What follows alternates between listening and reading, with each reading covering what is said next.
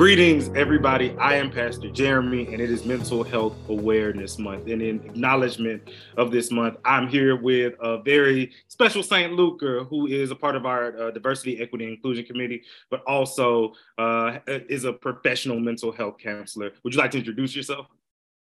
Sure. My name is Rafa Gonzalez, and I'm a licensed mental health counselor in the state of Florida. Yes, sir. And so Rafa and I often have conversations about art and literature, but also mental health. And I thought it would be great to chop it up with my brother here about specifically why mental health awareness should mean so much to people of faith. And so we just wanted to kind of volley back and forth, and I kind of just wanted to interview him to see what he had to say about some of these things. So I think that the first question we'll try and answer, or the first question I'll ask you, Rafa, is just that. Why should mental health awareness be important specifically to people of faith? Yeah.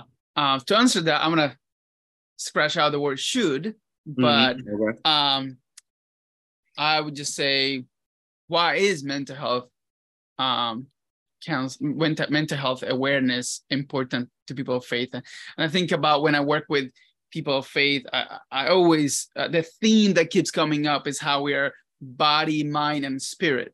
That kind of theme comes across multiple denominations that I work with.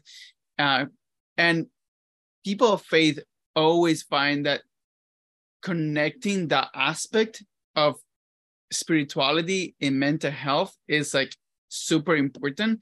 And if you think about it, if we are body, mind, and soul, and it's all connected, every time one of those three is affected, then it affects the other two. So if you're having a physical illness, your mental health is affected, and you may even feel like your spiritual life is affected. If you're having a dry season in your spiritual life, that may even affect your mental health and the way that the colors that you use to see the world, and even your physical health. So all those are so connected that, you know, you cannot just work with one without acknowledging the other two. So as a person of faith, that would be like one of the most important things that you're going to bring to therapy if you come to a therapist that allows that. And by the way, if you go to a therapist that is not a person of faith or does not have the same faith as you, it is totally okay for you to bring faith as part of your healing process in therapy, because it is part of your assets that allows you to move forward and heal. So just because you're a person of faith and I may not have a therapist that is a person of faith, doesn't make it, doesn't exclude their ability to incorporate that in the healing journey. Right. And if that answers the question. No, for sure. But in listening to you speak, you talk about how if we're the tripod person, if we're spirit, mind, and body, right?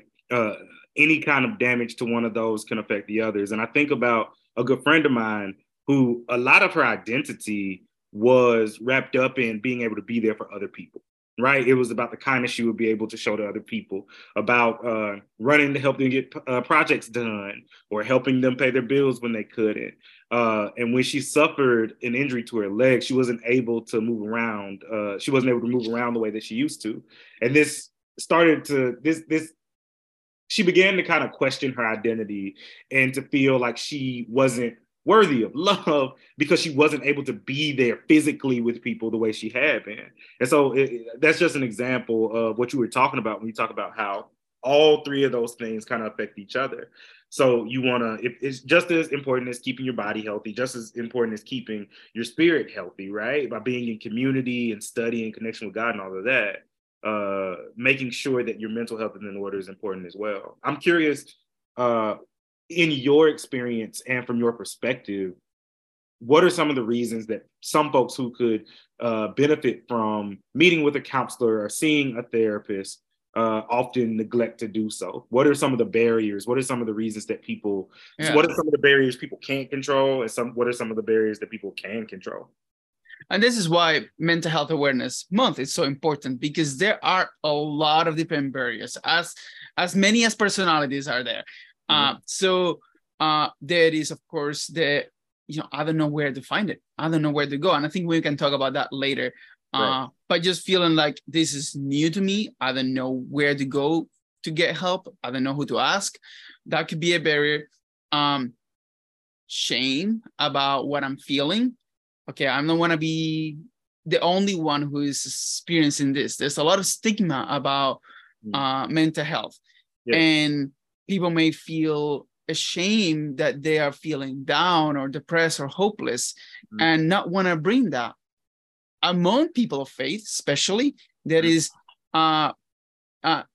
this fear of bringing up to others in the same faith community about mental health issues or lack of hope or sadness or depression, because a lot of time we Christians have not done really good at meeting people where they are, and then try to push it away by saying you just need to pray harder, or you just need to have more faith, which one does not exclude the other.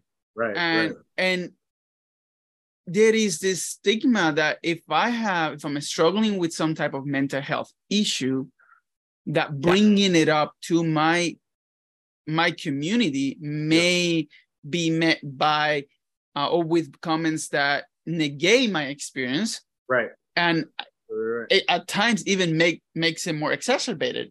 And then that shame that I don't want to look like I'm the only one who is struggling, which I think St. Luke's does a really good job at normalizing things. But a lot of times there's our own fear of being seen different than or other than, and we don't want to bring that up.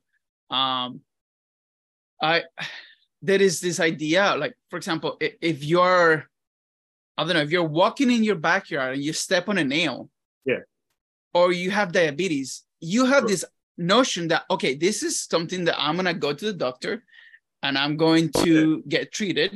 And there is no shame on that.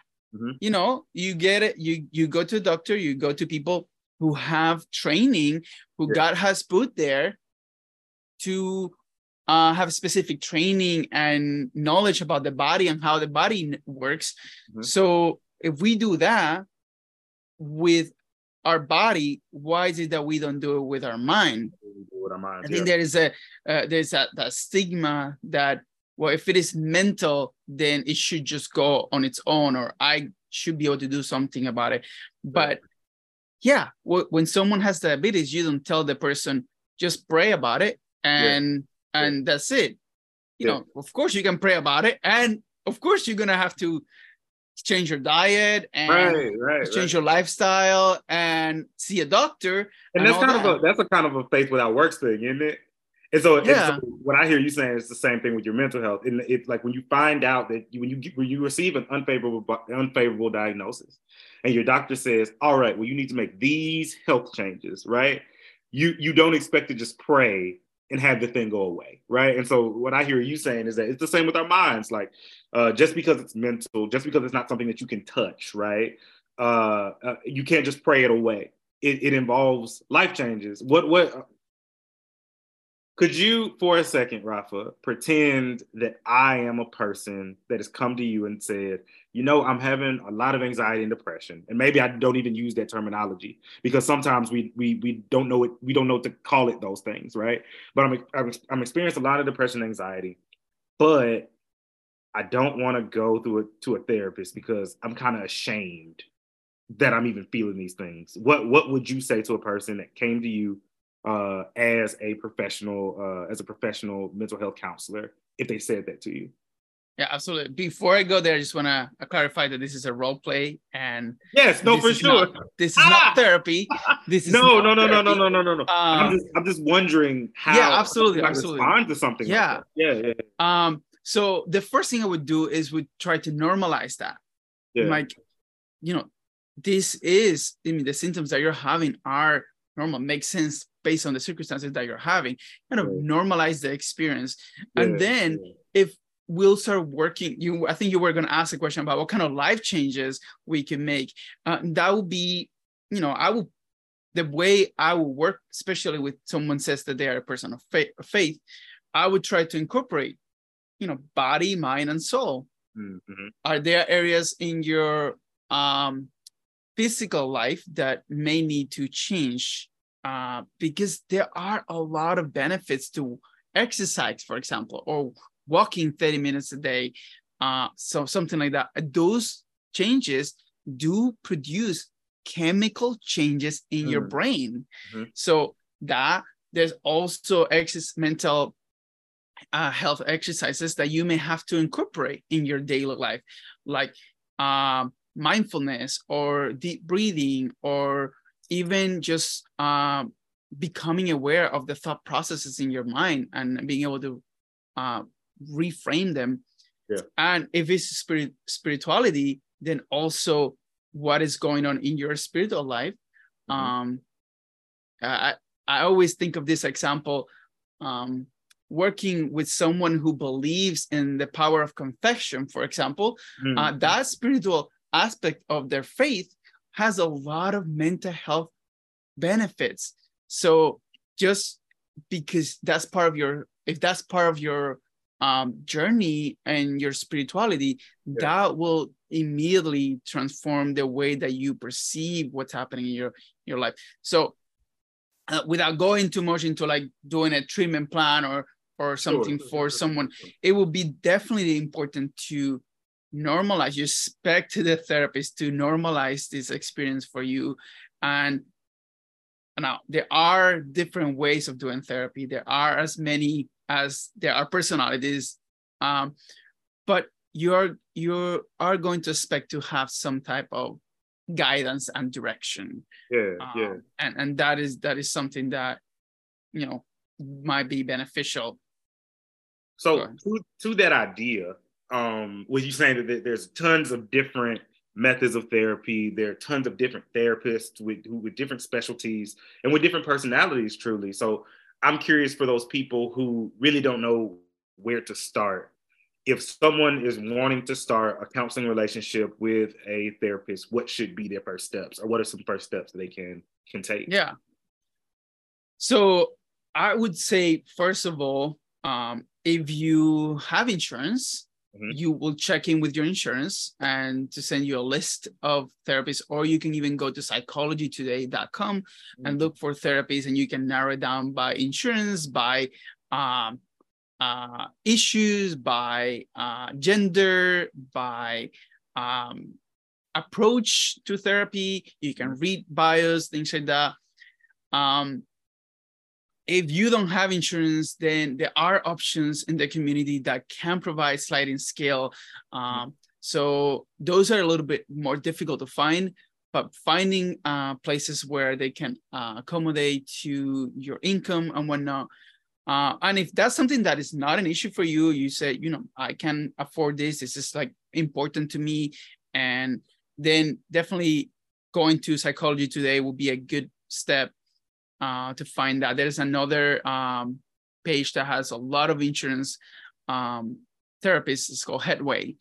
And that, I don't know if we can probably put those links somewhere, but probably. But those, I can't see why not.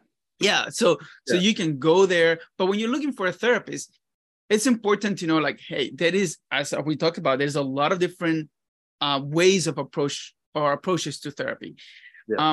You want to make sure that your therapist at least specializes in the area that you're looking for. Now, if you don't know what you're looking for, then that's okay. It's okay to meet with a therapist and say, yeah, I just want to have a therapy session or a session to see if we're a good fit. Just like we would do if we go to a doctor and they say, we're going to have to do surgery. I'm like, I need a second opinion. That's okay. We do that with doctors. We can do that with therapists. That's been a big part of my journey, my personal journey with therapy, is meeting with a therapist for 2 or 3 weeks and then saying, I appreciate I appreciate your style of therapy. It isn't what I'm looking for right now. I'm going to look elsewhere for care. And I think that some folks that I've talked to have kind of met with a therapist and it wasn't exactly what they were looking for. They became discouraged and they kind of gave up on it altogether. So I appreciate you saying that and letting people know that it's okay. And it's actually probably a necessary part of the journey to maybe meet with a few different people to see who exactly speaks to what you're needing. Yeah. There is a big component that has to do with the healing process and is having that trust and that relationship bond with your therapist. Therapy is a little different than going to the doctor. You know, I'm not gonna care much about what my doctor thinks when I'm gonna have surgery. But when we're talking about therapy, that trust, that therapeutic alliance, therapeutic relationship is super important. And it, you know, the more you can feel that you can trust your therapist, the more you're gonna engage in some of the changes that may be suggested to you, or homeworks or whatever, if you like homework. Sure. But there are different approaches, and without making this into a counseling 101 and theories, I like to see these as we all speak kind of different languages, and we may be saying the same thing, but we may be using a different language that kind of doesn't connect with you. Sure. And if that's the case, then another therapist may have a language that resonates better with you. And we may be targeting the same area, but using different tools that it's like a different language. Right. But at the end of the day, one of the biggest indicators of success in therapy has to do with that therapeutic alliance. Now, if you're feeling a little apprehensive about meeting with a therapist for the first time, that's okay. That's normal. You know, I remember when I went to my first therapy session with my therapist, I was so nervous. I was like, I didn't know what it was going to be like. And I was like rambling most of the session. Yeah. But then I got used to it. I got comfortable, and then made me feel more willing to open up. I don't know if I said this, if this goes with a previous question, but one of the ways in which we have learned that therapy works is by being able to retell a story in a safe environment. There are some changes in the brain that are happening. So sometimes it just needs to be a safe environment. If you don't feel safe, then that's okay. We need to find a different therapist where you feel safe. Now, this can also happen in a church group, in a community, where you feel safe and you're able to retell that. But you may need someone who has a little more knowledge about how the brain works and how human behavior works, that might be able to give you a little more feedback and tools to continue working in that area. Right. So, Rafa, I really appreciate you, man. I think that you are an extremely loving and caring and valuable member of our community, and I'm glad to be able to call you family. Before we end our interview, I want to ask you, is there anything else, just in your in your big therapist brain, is there anything else that you want to communicate to us about the importance of mental health awareness? Yeah, I think when we're talking about people of faith, I think the most important thing is to know that just because you're having a therapist, you're going to therapy, does not mean that you're broken. Does not mean that you have less faith than others. Does not mean that you have to keep that part of you secret, or you're less than. Sometimes, and this is, we didn't talk about it, but I want to add this. Sometimes we experience circumstances in our life mean, the pandemic was a huge one, Mm-hmm. that do change, like our ability to cope, our Yeah. ability to deal with whatever is arising Right. is not enough. Right. And sometimes even our chemicals in the brain start changing. Mm-hmm. And sometimes you may need to see a psychiatrist as well, that may be able to prescribe medication that can help restore some of the balances in the chemicals in your brain, so that you're able to even engage in therapy. That's important, because sometimes people try therapy and it's not working, but sometimes they may need a little extra, and that may be medication. Just like you would take medication for diabetes or something like that, you may need a little extra push, and that's okay. There's no shame on that. And I think society is doing a really good at normalizing that as a whole. Now, I know there's even more stigma when it comes to taking medication. Sure. Just know that this is not something that, you have to have a conversation with a psychiatrist. I'm not a psychiatrist, but most of the research is showing that the best results sometimes come with combination of medication, psychotropics, and mental health services. And sometimes your mental health counseling may start giving you enough of a boost that you can stop the medication with the guidance of your doctor. But that is something that not all the time that you go get an evaluation for medication means that you're going to be taking medication for the rest of your life. Sometimes it's just, I need this for this period, this season of my life, until I get the necessary skills to be able to cope in a healthy way with whatever is arising in my life right now. Then that's it. This is just a season. It doesn't mean that you have to be there forever.